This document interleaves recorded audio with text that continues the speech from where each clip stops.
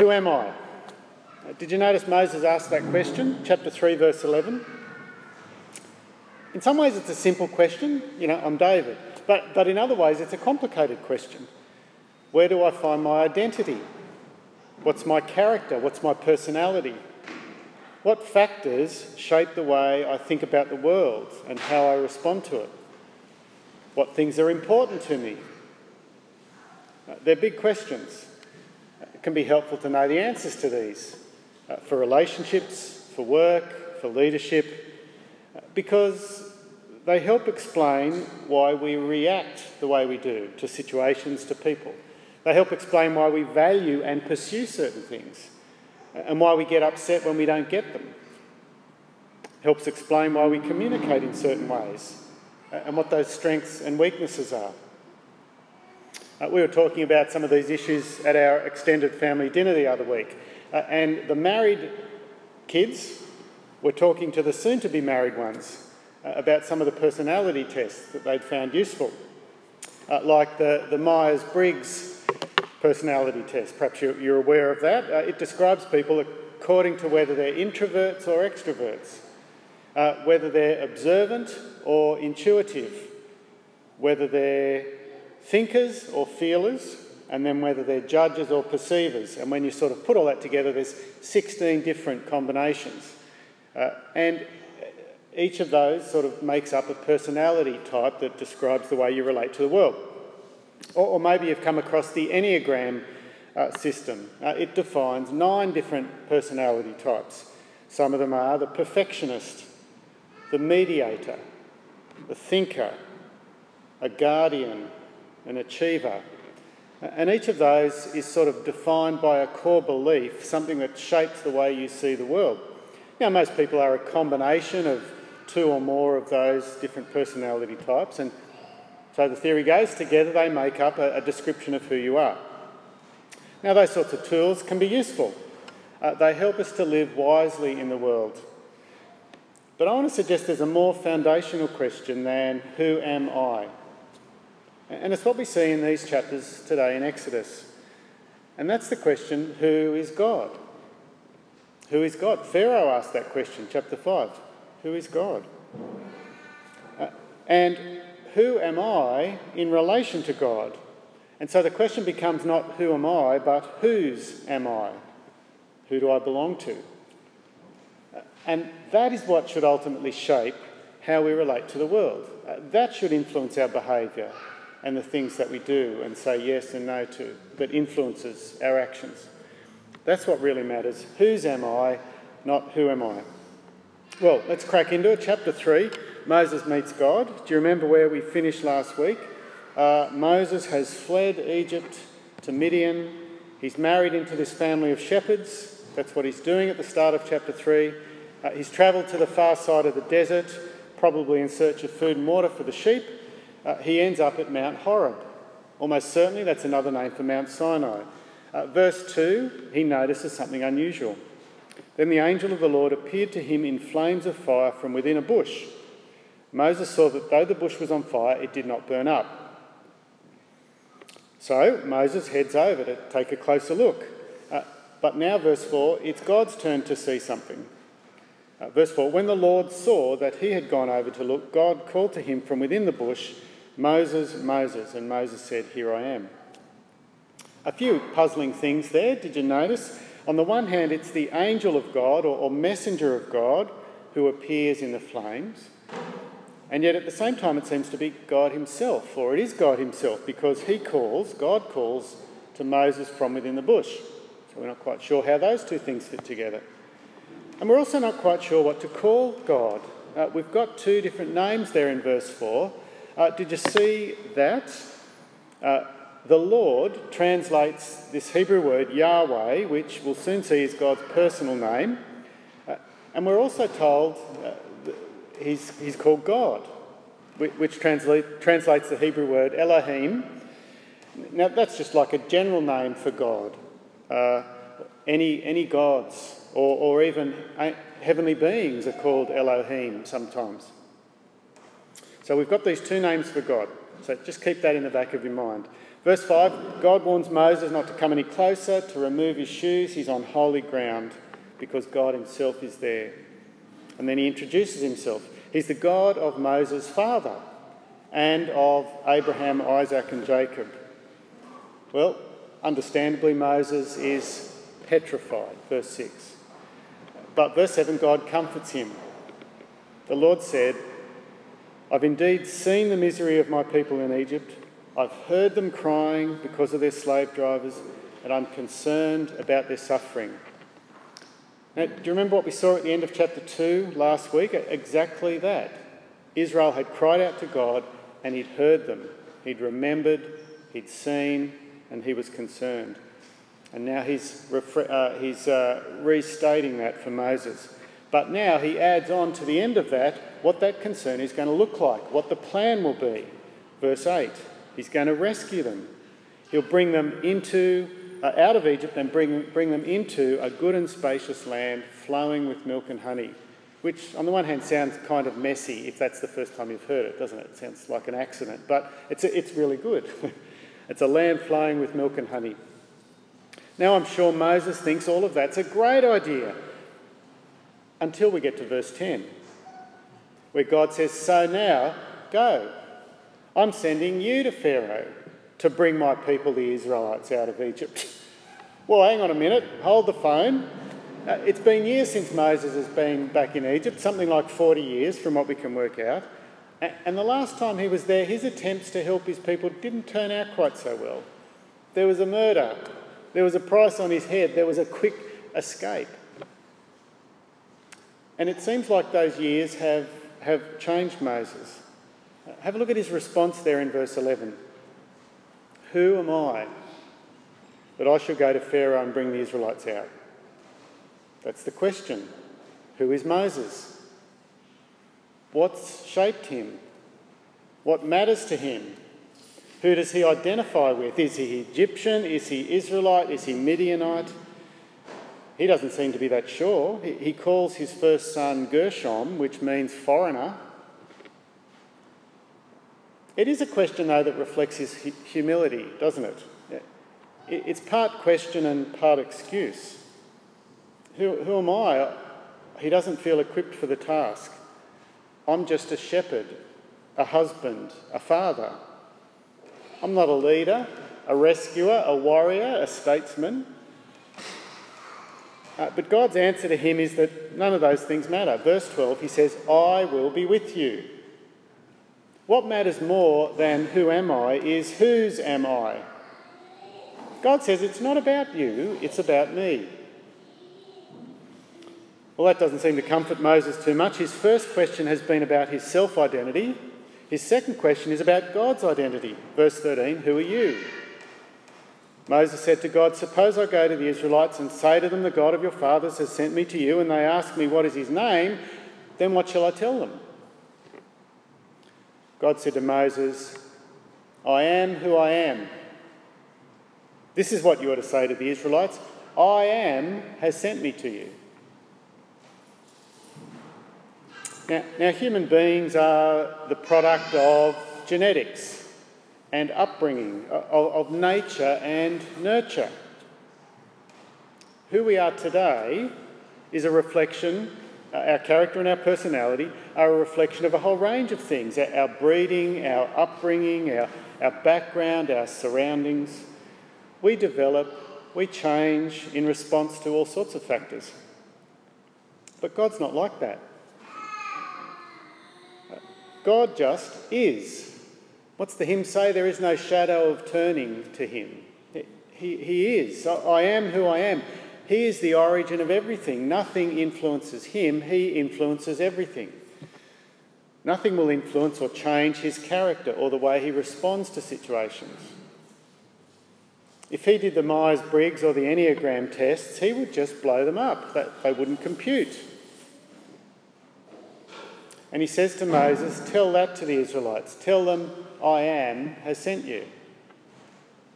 And then verse 15, we see God using his personal name, Yahweh, which is connected to I am, and there's a bit of debate about it, or lots of debate really, but Yahweh means something like he is. not I am. God says I am. When you say who I am, you say he is. That's Yahweh. Say to the Israelites, the Lord, or Yahweh, the God of your fathers, the God of Abraham, Isaac and Jacob, has sent me to you. This is my name forever, the name by which I'm to be remembered. It's not about who you are, Moses. You ask the question, who am I? It's more about who I am, says God. Verse 16, that's what you tell the elders, and they'll listen. And then verse 18, more instructions. You and the elders are to go to the king of Egypt and say, Yahweh, the God of the Hebrews, wants us to take a 3-day journey into the desert to offer sacrifices. But he won't listen to you, verse 19, unless my hand compels him. And so that's what I'm going to do. My hand will compel him. Now, that sounds like a very thorough answer to Moses' doubts. Who shall I say is sending me?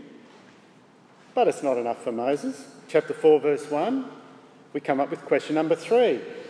What if they won't listen? Now, God's already told him that they will listen, but Moses needs reassurance. And God, who is infinitely patient, provides it for him. I wonder how many of us parents are as patient with our kids. Verses 3 to 9. God provides 3 miracles, a set of miracles that will convince the people who Moses speaks to. His staff becomes a serpent, his hand becomes leprous, and then it's healed again. And then verse 9, he's told that if he pours some water from the Nile onto the ground, it will turn into blood. Another wonderfully complete answer to Moses' doubts. But it's still not enough. We come to question number 4, verse 10 of chapter 4. But I'm not much of a public speaker. And have a look at God's answer in verse 11. It's a question of his own. Who gave man his mouth? Who makes him deaf or mute? Who gives him sight or makes him blind? Is it not I, Yahweh? Now, that's not quite what I thought it said when I had a closer look. He's saying, Moses, I agree with you. You are not much of a public speaker. I've made you that way. I make people blind. I make people deaf. I make you not much of a public speaker. I agree with you. But that's exactly the way I've made you. I'm not going to change you. Here's my answer to that. I will help you speak. It's not about who you are, Moses. It's about who I am. Trust me, just as you are. Well, that should have been enough, I would have thought. But no, Moses comes back with excuse number 5, verse 13. It's quite funny, isn't it, if it wasn't so sad? Oh, Lord, please send someone else.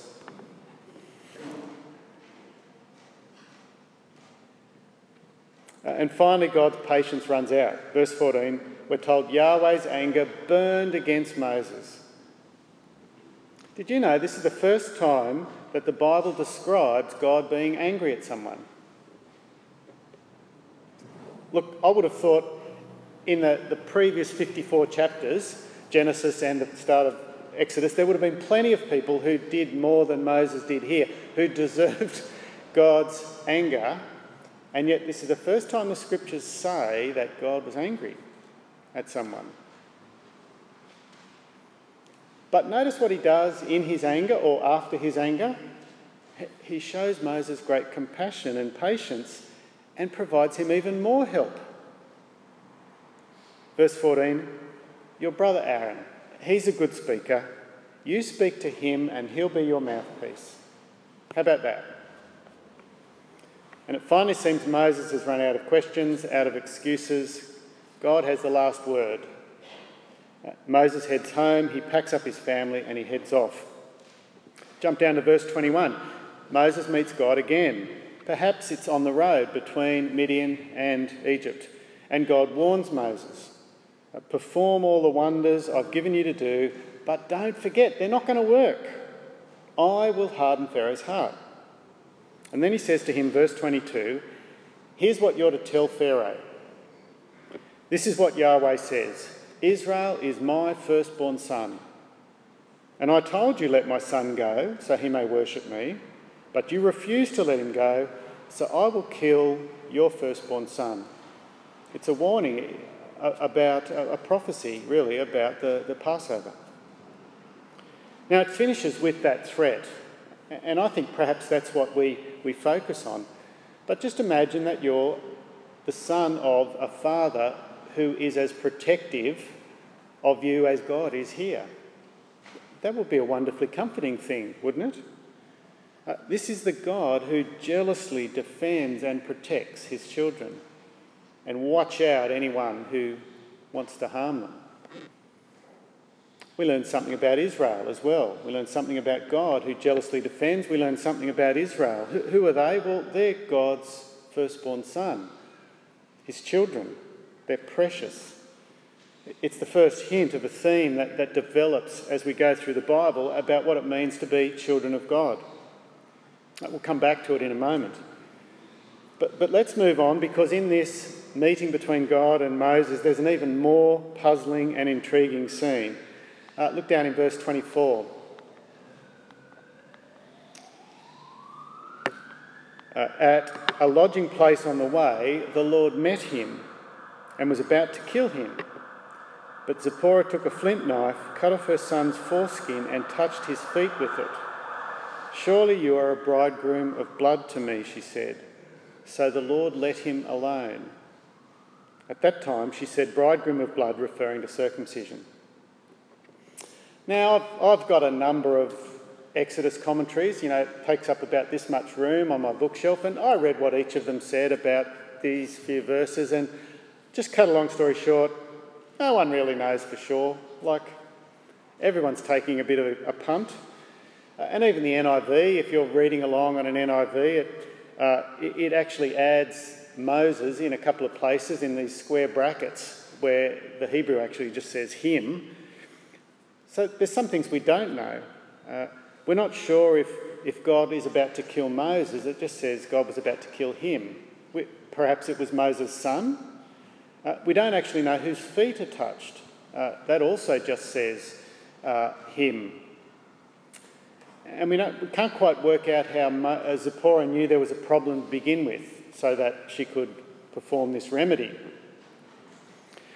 I do actually suspect there's a connection between this paragraph and the previous one, which sort of has these two ideas of a firstborn son being killed, and here we've got another threatened sort of son, a threatened killing of a son. I can't quite make the connection between that paragraph and this one, but have a think about it. If you've got any ideas, let me know. But here's one possible scenario. That was sort of the best one I read in all these commentaries, and I think it fits quite well. So they're travelling on the way. Moses, or perhaps his son, gets really sick, is close to death. Zipporah makes the connection between what's happened, someone's really sick, and one of the sons, maybe the second one, hasn't been circumcised in obedience to God's command. And so she circumcises the son, and then she touches possibly Moses' feet or her son's feet, whoever's sick, and shows the connection, that she's made the connection between the sickness and the spiritual problem of the failure to circumcise. And God says, okay, you've received the message, and Moses gets better. That's the best I can come up with. So what do we learn? Well, I'm not sure, but I am wondering whether it is connected with this theme of Moses' identity. Who is Moses? He's wondering whether he's Egyptian or Hebrew or Midianite. For some reason, one of his sons wasn't circumcised and identified with God's covenant people. And God wants him to identify, to put, he's all in for God's people. He wants to commit to the sign of God's covenant with Abraham. And so that's the message that he sends, and Moses receives it, or at least Zipporah receives it.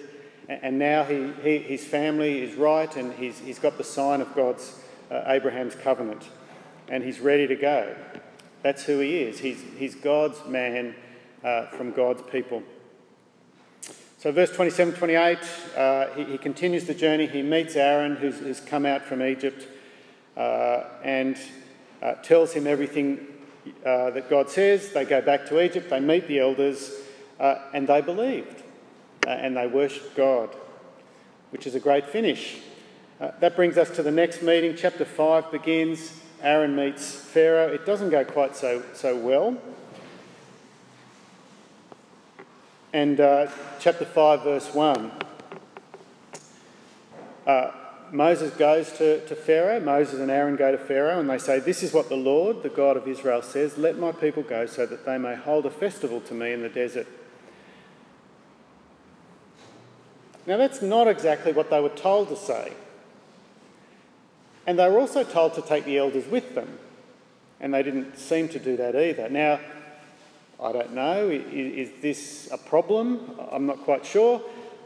But it doesn't make any difference, does it? Because God has already said that Pharaoh's not going to let them go, so it's sort of hypothetical, really, whether they're doing exactly what they were told to do or not, because God's already said Pharaoh won't let them go, and he won't. Verse 2, he asks the question, "Who is the Lord? Who's the Lord that I should obey him and let Israel go? I do not know the Lord, and I will not let Israel go." And now we get to the key question. We've begun with the question, who is Moses? And we've finished with, who is the Lord? Now the answer to that question is going to come up in the next 4 or 5 chapters as we work through the plagues. Pharaoh's going to learn who God is and who he has power over. And all of those are designed to teach Pharaoh who Yahweh is. And that's what we'll look at next week. But just for the moment, we're going to stop here and return to that question we began with. Who am I? Who am I? We can ask the psychologists and we'll get one answer. And they can give us some useful tools to know ourselves and to deal with life. But we can also use those answers as an excuse, I think, when it comes to making decisions about what we will and won't do in the world. We see an opportunity and we say to ourselves, "I couldn't possibly do that. I'm a feeler, I'm not a thinker." Or, "I'm an introvert, not an extrovert. Someone else will do it." Or we say, "Don't expect me to be nice and help people. I'm an achiever. Just put me in charge of something. I scored low on being a guardian or a mediator. Don't make me deal with people." We might add other excuses. We might say, "I'm the product of a broken home. That's just the way I am. I'm living with chronic pain. That's why I'm irritable. I shouldn't have to apologise. He was mean to me first. It's about time I looked after myself for a change. I've spent enough years looking after other people. It's time to be a little selfish. I couldn't do that. That's not my spiritual gift. I did a test and it said I'm not good with that, so I'm not going to do it." This is what Moses did, isn't it? "I couldn't possibly do that. Who am I? I'm a stranger in a foreign land. I'm a fugitive. I'm caught between 3 cultures. What if they won't listen? I'm poor of speech." But what we've learned from these chapters of Exodus is that what's more important is who you belong to. God has said that the nation of Israel is his firstborn son and that he'll jealously guard her and he'll take them to be his own people and be their God. That's who they are. And that's even more true for us, isn't it? Who are we? We're not just a nation who's a son, but each of us individually are sons and daughters of God our Father. John chapter 1 verse 12, we read, "Yet to all who received Jesus, to those who believed in his name, he gave the right to become children of God." Children not born of natural descent or a human decision or a husband's will, but born of God. That's who you are. That's your fundamental identity. You are God's child. You're not primarily an extrovert or an individualist or an optimist. You're a child of God. What does that mean? Romans 8 said that we have received the Spirit of God's Son, which makes us sons. We, plural, male and female, we are sons because we have the Spirit of God's Son. Those who are led by the Spirit of God are sons of God. For you didn't receive a spirit that makes you a slave again to fear, but you received the spirit of sonship. And by him, by the Spirit of Jesus in us, we cry, Abba, Father. The Spirit himself testifies with our spirit that we're God's children. Now, if we're children, then we're heirs. Notice what it means to be sons. You're not a slave to fear. God is our Father. His Spirit is in us. We don't need to fear him. We don't need to fear anything else. Your future is certain. You have an inheritance waiting. You are not defined by your past or your personality or by your limitations. You are defined by God, your Heavenly Father. And he calls you to live out your family resemblance to him. He calls you to be perfect as he is perfect. Jesus puts it like that in Matthew chapter 5. And Jesus says you are to love your enemies so that you may be sons of your Father in heaven, who sends rain on the righteous and the unrighteous alike. We love our enemies because our Father loves his enemies. Jesus says, forgive as your heavenly Father has forgiven you. Matthew chapter 6. Live out your sonship. You are defined by Jesus, who has given you the right to become his children, to become God's children. His Spirit empowers you to follow him, to take up your cross, to conquer sin, to love your enemies. His Spirit gives you the power to do more than the strengths of your personality type suggest that you're capable of doing. And so who are you? Well, you're a child of God. Let's pray.